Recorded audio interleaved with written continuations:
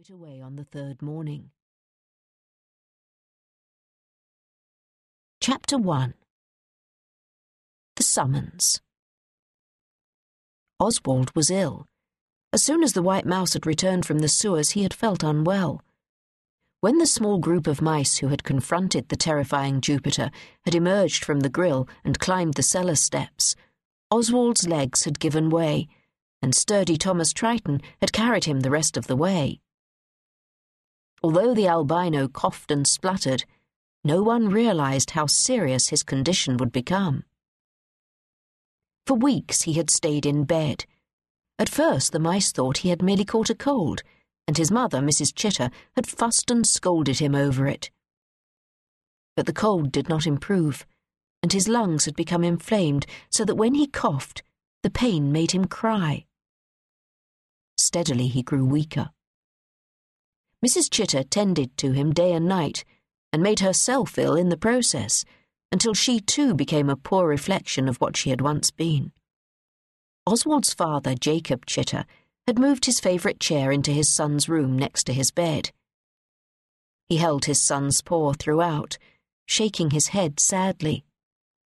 Oswald was slipping away. Bit by painful bit, the white mouse became more frail. Then one day Mrs. Chitter could take no more.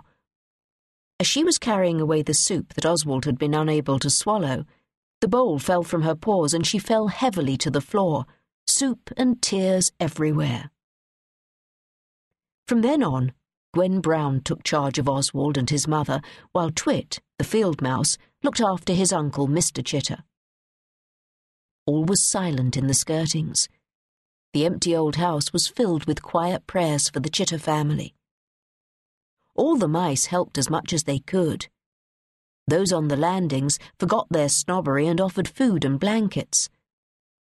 Gwen Brown's own children, Arthur and Audrey, collected all the donations and messages of goodwill, and it was the job of a grey city mouse, called Piccadilly, to keep everyone informed of Oswald's condition. All the mice owed a great deal to this small group of friends. It was they who had finally rid them of the menace of Jupiter, and all their lives were now easier.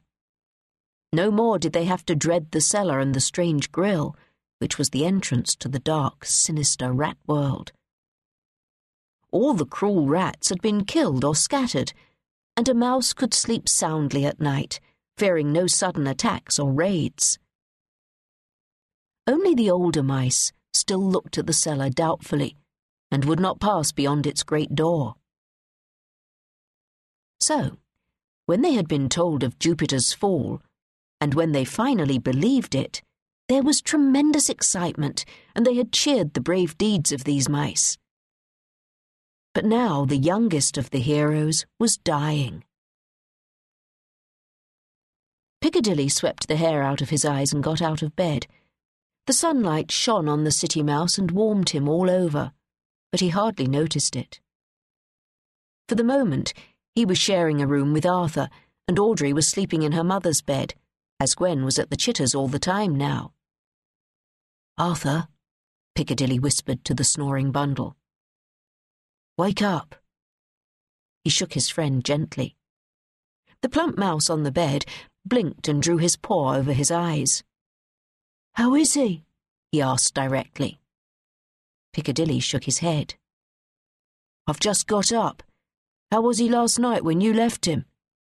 "Bad." Arthur swung himself off the bed and stood in the sunlight, as was his custom. He stared at the clear blue sky outside. "Mother doesn't think it will be long now." He sighed and looked across to Piccadilly. "Will you stay here afterward?"